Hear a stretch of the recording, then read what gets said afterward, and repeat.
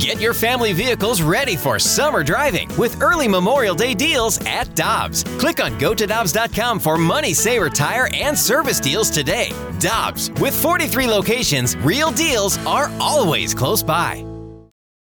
It's only a kick, a jump, a block. It's only a serve. It's only a tackle, a run. It's only for the fans. After all, it's only pressure. You got this. Adidas.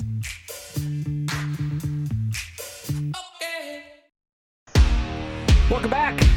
Balloon Party 101 ESPN. It is our pleasure to welcome to the program, as is the case every Tuesday here on the show, ladies and gentlemen, the voice of the Blues. And you'll hear it tonight right here on 101 ESPN, Blues and Flames, Chris Kerber. Morning, Kerbs. Jim, good morning. How are you? Wonderful, sir. How are you doing? Doing awesome, thanks.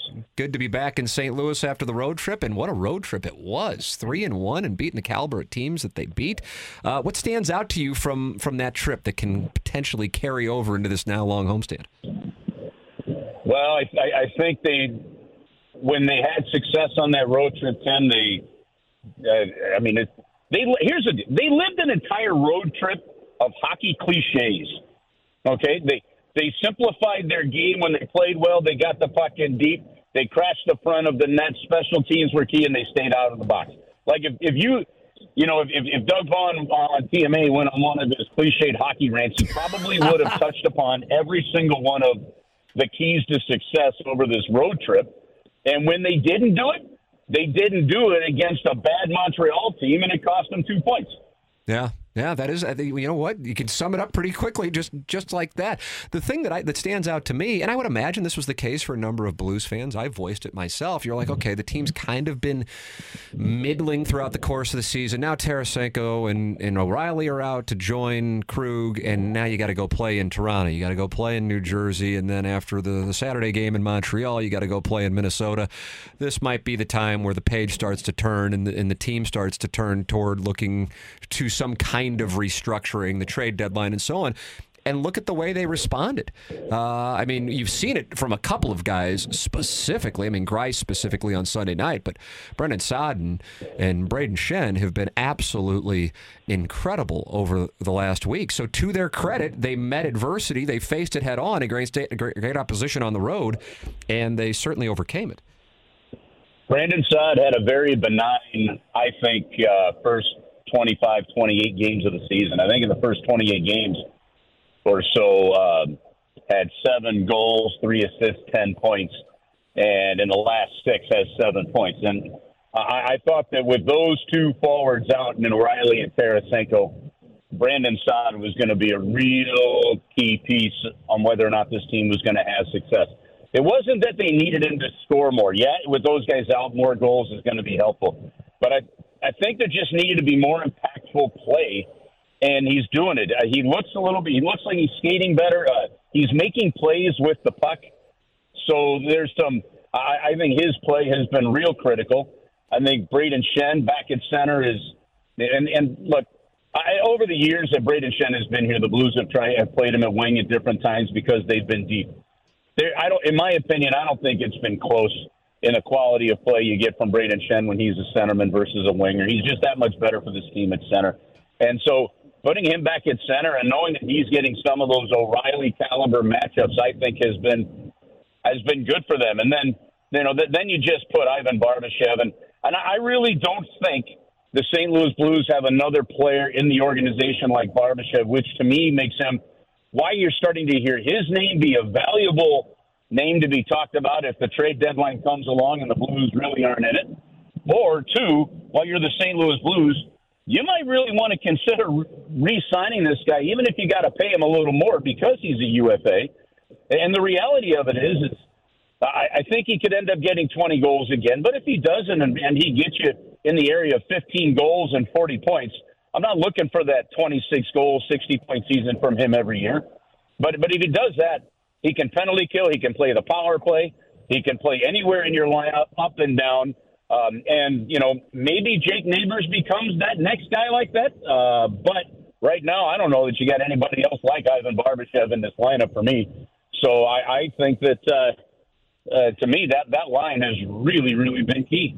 We are at the midpoint of the season. The Blues have played 7 fewer home games than they have on the road, although they have played better to date on the road. Now you will get 7 straight home games, and it starts with a big week here, back-to-back against the Flames tonight and Thursday night. And the Flames are leading the wild card standings. The Oilers are right there, and the Blues are lurking as well. How would you give the state of the playoff race from the perspective of the St. Louis Blues at this point in the season? Well, I'll answer that in a second, but I'm driving down to the rink, and I saw a big poster on the side of Chaffetz Arena that said the Judds are coming to perform. I didn't even know they were still performing, and it says final tour. Jackson, the Judds. That's just something I did not think I would be seeing this morning and going, I didn't know they were still touring. Sorry. Hey, listen, my ADHD kicked in a little bit on me there. There's nothing wrong with that, sir. I enjoy a good HGA non sequitur. Are they performing? I guess they're still performing together. All right. Anywho, well, there'll be a Chaffetz Arena sometime coming up, folks. There's a big banner on the building. What was the question? Clip that off. I was making the observation on the Flames status in the wild card race and the Blues status in the wild card race, and this homestand being the opportunity, especially since they play the Flames in back-to-back games. Your analysis where the Blues fit in. Because I feel like so many texts I get here, Curbs, are people going, well, I just don't think they're really good, but yet there they are lurking in the playoff picture. And I guess maybe what people are saying is I don't think this is a team that has the pieces, especially considering what the injury situation is, to make a deep run. And so that's a bit of the conundrum with the 2022-2023 St. Louis Blues. You know what? Where are they? Who are they? Look, I wish... I'm going to say this as a big generality. I wish sports fans actually had a clue. Like, it would actually be... Wouldn't it be great if sports fans actually understood sports? Like, if they actually understood the point of a season. You look at both, like, the Western Conference right now. I think whatever 8 teams make the playoffs, it shouldn't shock anybody that the 8th seed could win a Stanley Cup. Yeah, last year at this time we would have gone, well, I mean, whoever gets in there, they're going to have to beat Colorado, and there isn't that team lurking there right now. Right. I see what you're saying. No, that's exactly right. But you also play a season's worth of hockey. Okay, you don't play. You don't have to know exactly what you have after 30 games. You don't have to try and break down and sit there and say, "Geez, what are they going to be after 10 games?" You got to play the whole season, and the 2019 Blues did that. Now, look, I understand that is more of the anomaly. Okay, but there is a reality. And the reality of it is you just got to find a way to get yourself in. And then you go. And this team is met with a bunch of different adversity. I mean, holy cow, they called up their 10th defenseman, and this was a guy so the 10th defenseman on the roster this year is a guy you traded Klim Kostin for, with the Edmonton Oilers. Like, to me, you just got to just relax and enjoy the season a little bit. You've got 2 great games here against Calgary. Now, you got to make some hay here. So, Calgary, you're right. The Flames are sitting 4 points ahead of you in the standings. So these 2 head-to-head games are absolutely enormous when it comes to trying to, put the squeeze on them. But if the Blues get a win tonight and Colorado were to lose to Florida and they're at home against Florida and the Blues were to get a win tonight, the St. Louis Blues would actually officially take over that second wild card spot. And that's the journey of the season, and that's the part that happens. So when I say get a clue, each individual game doesn't make or break you. It really is the whole thing there. So the key right now is playing better on home ice. Don't play and relax. Playing with desperation, and continuing to build what you've built. I think there's only been 3 regulation losses in the last 14 games for the Blues. That means you're earning points. It means you're getting wins. Now, it also means you haven't really made up a lot of ground, which is crazy. If you look at the last 15 games, you go back, it'd be 16 games ago now. They played the New York Islanders, put 7 on them, won the game. They were 11 points out of first place. Since then, they've only lost 3 games in regulation, and they're 11 points out of first place. It shows you how hard it is to climb. But The standings watching is fun. You got to just take each one of these battles and enjoy the ride for it. I guess I'm not playing devil's advocate. I think there's a different set of circumstances. We talked a little about this with Jeremy Rutherford yesterday. You had one UFA in 2019, so the whole dance surrounding the turning the page, especially with Doug Armstrong addressing the media during the losing streak in early November, because of O'Reilly's situation, because of Tarasenko's situation, and as you mentioned, now you start to hear a little bit about Barbashev as well with the 3 UFAs.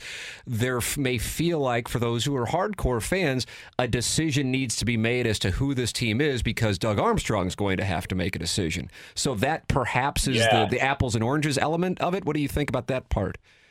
Well, it is, except that this is that inside sports thing I was talking about. Doug Armstrong met with the ownership group in 2019 prior to the turnaround and said, look, we're going to go one of two ways. We're either going to turn this around and we're going to see the team that we thought we had and put together and be fine, or we're going to have some decisions to make. And if you go to the year before when they missed the playoffs by the 1 point on the last day of the season in that game against Colorado, you go to that. Remember, they traded Paul Stastny at the deadline, and the Blues were just on the precipice there of a playoff spot.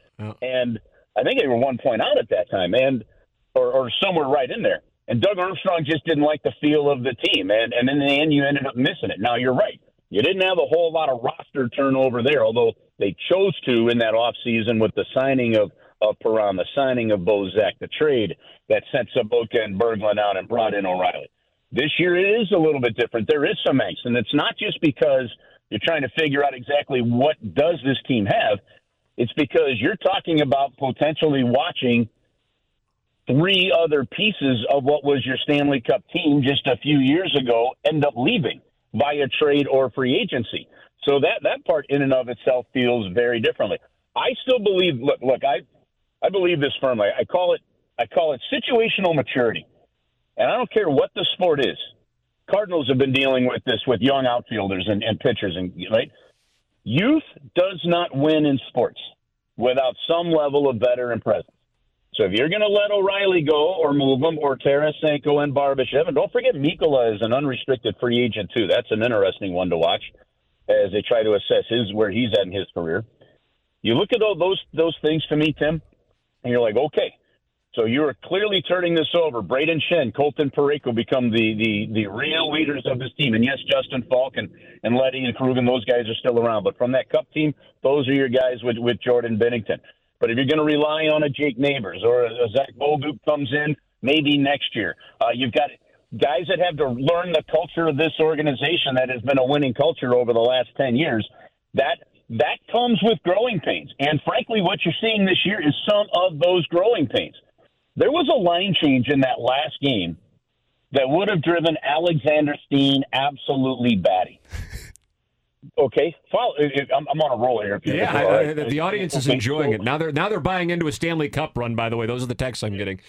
Yeah, okay, good. You don't want to raise expectations too much, but these are the little things, okay?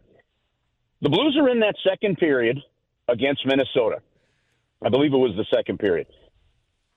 On the ice with about, a minute and a half to go, maybe a minute and 15 seconds to go, is the Thomas Buchnevich-Kyrou line. They don't really get the puck in deep. Minnesota starts to come up to the blue line. Buchnevich goes to the bench, and he's probably halfway, along the blue line to the bench. But he's not skating hard to the bench for a quick line change. At this point, he kind of glides. Well, that prevents Barbashev from jumping on right away. When Barbashev came over the boards, he's got to haul butt back because Minnesota's entering the blue zone. They've got it just in between the penalty boxes and the blue line. So he's got to get back. At the same time, Kyrou turns to go to the bench and similarly doesn't haul butt back to the bench, right? Mm-hmm. And so those little things on a slower line change. Now the guys that came over the board, that conscious line, Shen, Saad, Barbashev, they're all of a sudden defending. They get the puck out of the zone, but it was just a clear to get it out to regroup, and then Minnesota came back in, and they actually were about 1 second away from a buzzer shot that could have gone in to tie the game. And to me, that all happened because the one line didn't put the other line in a good spot with not only when they changed, but how they changed. To me, when you had the veteran nature of Steen, O'Reilly, those guys, those are the little details that they bring to them that are the difference in winning those one-goal games or maybe being tied and a lot more stress. And that, to me, is that situational maturity that the younger guys for this Blues team are still growing through over the course of this season. That is a nice, nuanced observation there from what wound up being a great win. But, yeah, those kinds of things, and you're exactly right. That's the kind of thing that drive a guy like Steen up the wall. Blues and Flames tonight. You can hear Chris Kerber and Joey Vitale right here on 101 ESPN. Pre-game 6 p.m. Blues and Flames tonight. Blues and Flames on Thursday. And then the Blues and the Lightning coming up on Saturday to start this homestand. Kerbs, always enjoy the visit. Thanks so much for the time, sir. You got it, guys. Have an awesome day. You too. Thanks, That's Chris Kerber with us here on 101 ESPN. All right, Jackson, I am deep teasing here. Would you like to be teased? I always like to be teased. The NFL and honesty called into question in a thorough report going back to the Damar Hamlin incident. I'll have that story for you next. Because I know the NFL and honesty in St. Louis, it's like, oh no, they're honest. No, I might open some eyes here with this. That's next on 101 ESPN.